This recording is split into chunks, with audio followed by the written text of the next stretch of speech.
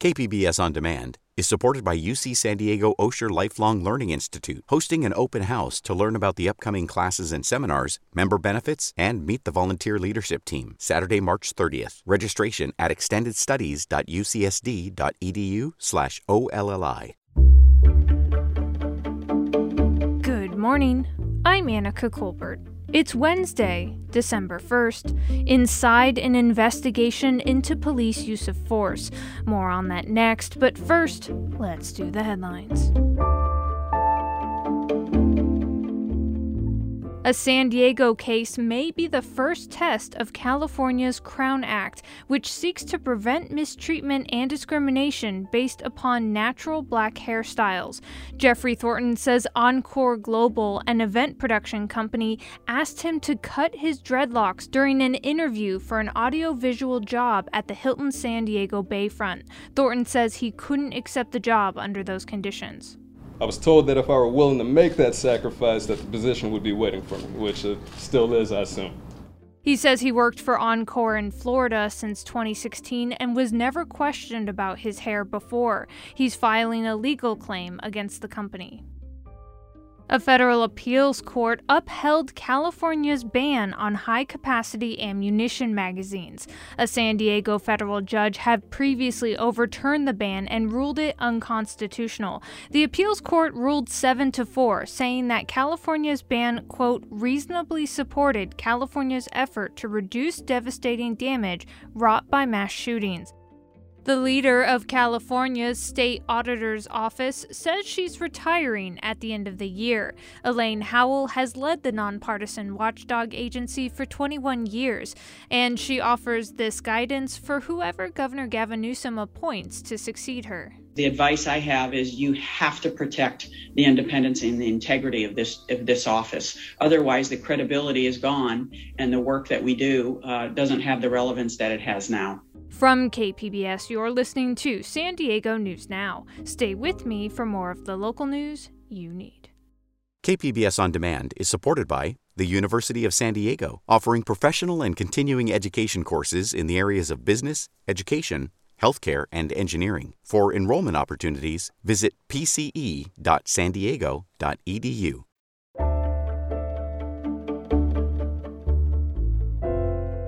California lawmakers are debating a bill that would prevent a law enforcement agency from investigating its own officers when they shoot people. Right now, these investigations are conducted by the officers' own departments. KPBS investigative reporter Claire Trageser found that in those investigations, officers can get different treatment from the people they shoot. And a warning, the following story contains graphic descriptions and sounds. In the early morning hours of a Sunday in March 2016, two men made choices that led to police investigations. But how the investigations were conducted and their outcomes couldn't have been more different. The first was Jose Blanco, an undocumented immigrant who had gotten into a fight outside a 7-Eleven in Vista. Then Blanco saw a group of men rushing toward him. He and his wife jumped in his car and tried to get away. My intention was to rescue my wife and not to get beaten. But when the others arrived, I was scared even more. Blanco didn't know it, but the men who rushed him were off-duty sheriff's deputies. The deputies surrounded Blanco's car. He first threw it in reverse, hitting one of the deputies, then lurched forward. That's when Deputy Jason Phillips ended up on the hood of the car. I was either straddling the hood or laying literally on the windshield because I could see his white T-shirt and see him driving. And I knew I was going to either fall off the vehicle and be crushed, or he was going to accelerate at a high rate of speed onto, East Vista Way, and I would be badly injured or killed. And at that point, I discharged my revolver through the windshield, trying to stop him from driving off. Though Phillips was not working, not in uniform, he was armed with a concealed handgun. And he'd spent the night drinking, 2 to 3 shots of tequila and 3 to 4 beers, he later told investigators. He shot Blanco multiple times, but Blanco survived. Blanco told detectives he had no idea the men who rushed his car were police. I I didn't know who they were because they didn't have a uniform. If I had known they were cops, I've seen so many stories of people being shot and killed. Do you think I want to die? Later that morning, both Blanco and Phillips were questioned by detectives. But that's where the similarities of their experiences end. Phillips' questioning was straightforward, even friendly at times. He had a lawyer with him, and the detectives helped him arrive at answers. My drinking had stopped significantly earlier in the evening, and I'm not sure how to word it. Let me ask you the question. I think what he's getting at was, at any time during the evening, did you feel that you were intoxicated? No. Okay. That's exactly what I was getting at. Meanwhile, Blanco was interviewed by sheriff's detectives in the hospital without a lawyer. The detective challenged him over and over, telling him he was lying. Because you are not going to tell me you don't remember? I know you are not a liar. Now is not the time to tell lies. How did you hit them? I swear to you I don't. I don't remember hitting anyone in reverse. No. How is that possible? I mean, you are not telling me. What are you afraid of?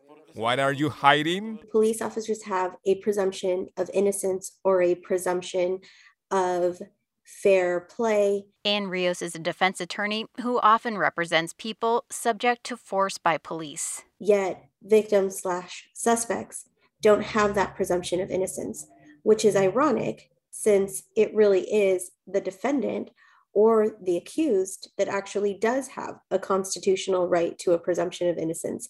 Dave Myers is a retired sheriff's commander who's undergone internal affairs interviews. He says investigators often take a friendly approach toward their fellow officers. It is the fox watching the henhouse.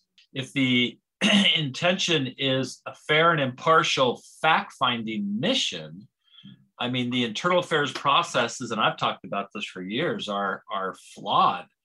And it's flawed, and it's intended to benefit the law enforcement agency. The sheriff's department would not agree to an interview for this story.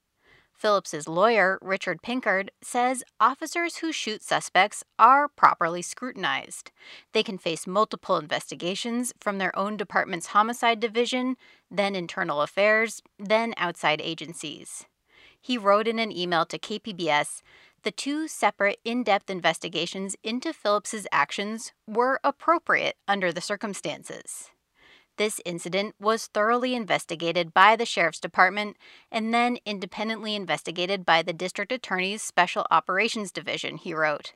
The DA concluded that Deputy Phillips's use of lethal force was legally justified under prevailing law, given the totality of the circumstances, which is why Deputy Phillips was not charged. In a KPBS review of more than 300 internal records from local police agencies, only one officer has ever been charged for shooting someone.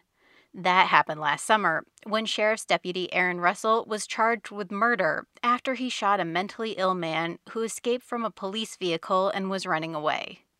The KPBS review also found just 5 cases that result in any punishment for the officer. This case with Phillips was one of them, but it wasn't for shooting Blanco. He was reassigned and suspended without pay for 4 days for violating department policy. The violation was for carrying a gun while he was drinking. Meanwhile, Blanco was ultimately charged with multiple counts of assault, including assault with a deadly weapon for hitting the deputies with his car. He pleaded guilty to assault and was then deported to Mexico. And that was KPBS investigative reporter Claire Trageser. To search the police records and see a map of where these incidents occurred, go to kpbs.org/police records.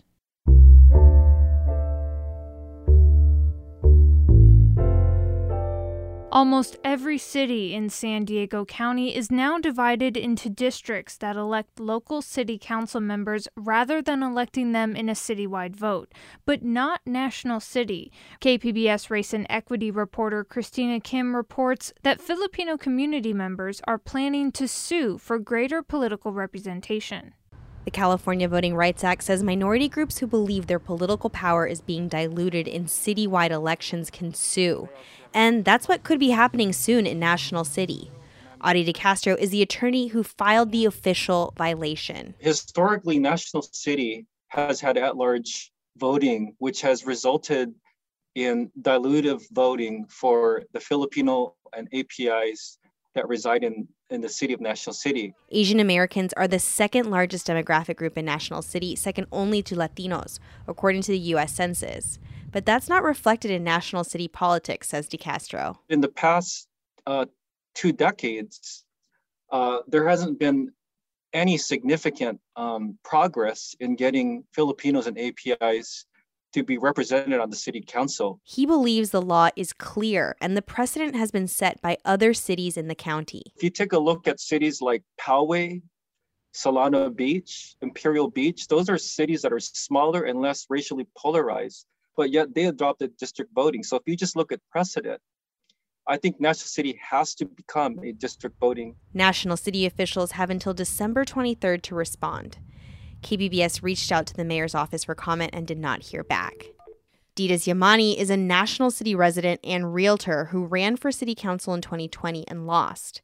She thinks district voting is key to ensuring accountability. I believe now is the best time for districting. Most especially, there are issues and concerns that constituents are wanting to be addressed, and they would like to see that person accountable to them and that will service them properly or will address their concerns properly. Yamani says district voting would help enfranchise Filipino American senior citizens, many of whom feel left out of the political process and are fearful of the rise in anti-Asian hate. This part of the population are sometimes, yes, they speak English, right?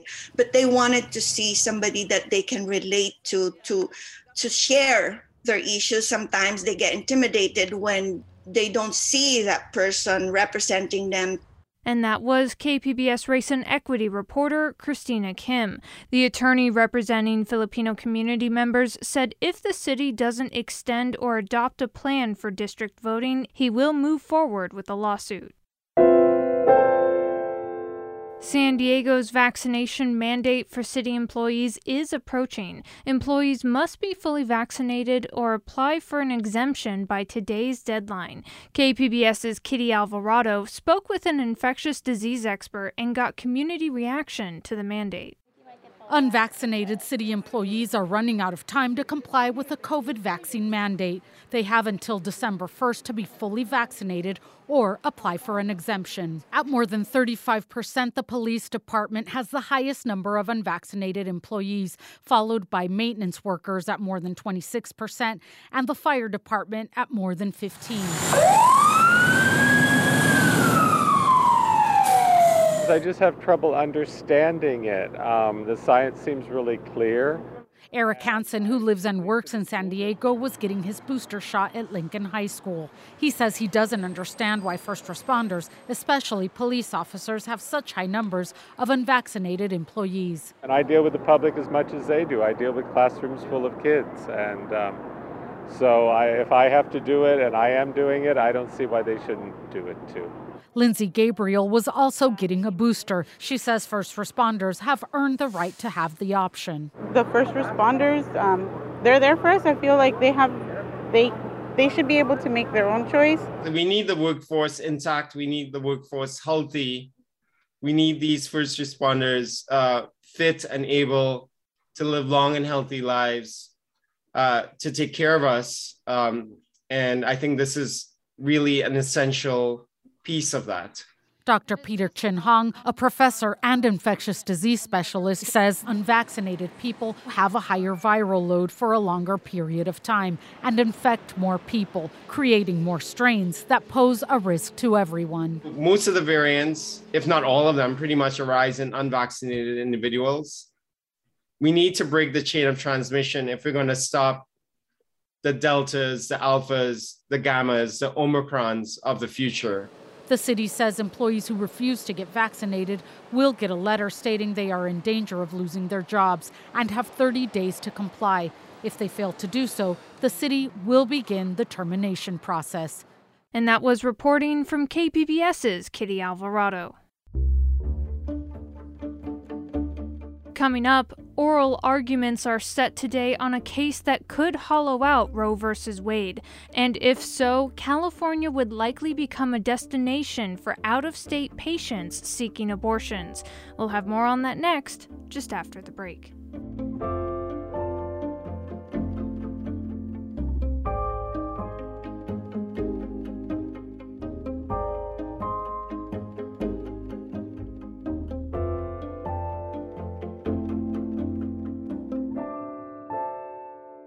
KPBS On Demand is supported by the San Diego County Toyota dealers, whose commitment to customers extends to giving back to the community and who are proud to support the City of San Diego lifeguards with their important role of keeping our beaches safe. Toyota, let's go places.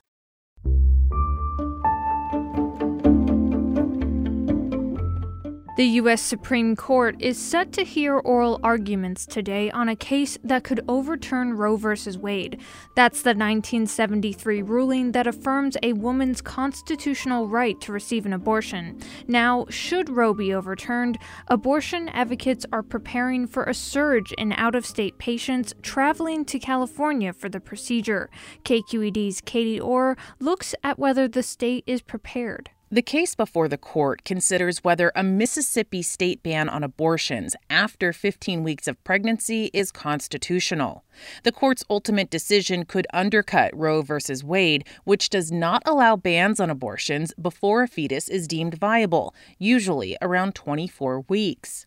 Shannon Olivieri-Hovis is the director of NARAL Pro-Choice California. She says there will be national implications if the conservative-leaning court sides with Mississippi. We estimate that 26 states will outlaw abortion entirely or almost entirely. And if 26 states outlaw abortion, millions upon millions of women and pregnant people across this country will not have access to care. Because of its liberal abortion laws, California would likely become a destination for people prevented from getting abortions in their home states. Olivieri-Hovis says California is largely prepared, but has some challenges.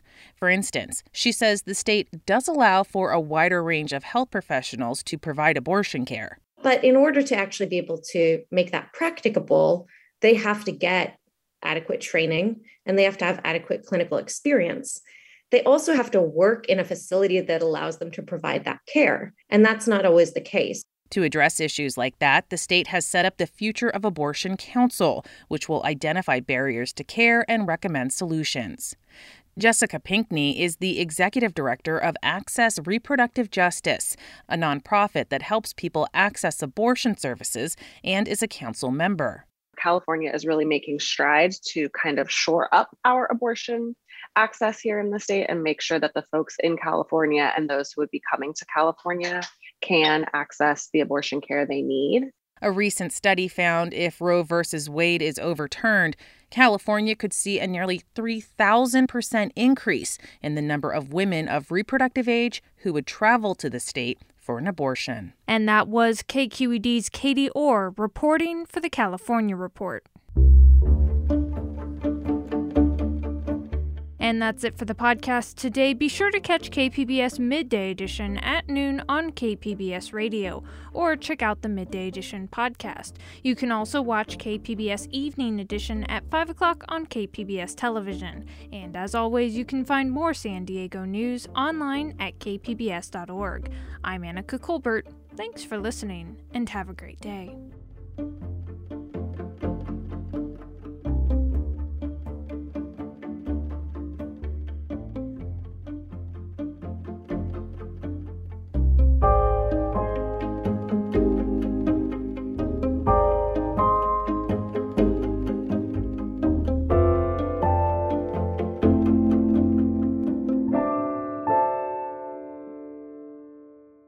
KPBS On Demand is supported by Marrokal Design and Remodeling, helping homeowners with their home remodeling needs. From ADUs to custom kitchen remodels and room additions, Marrokal Design and Remodeling designs and builds your dream home. Learn more at trustyourhometous.com.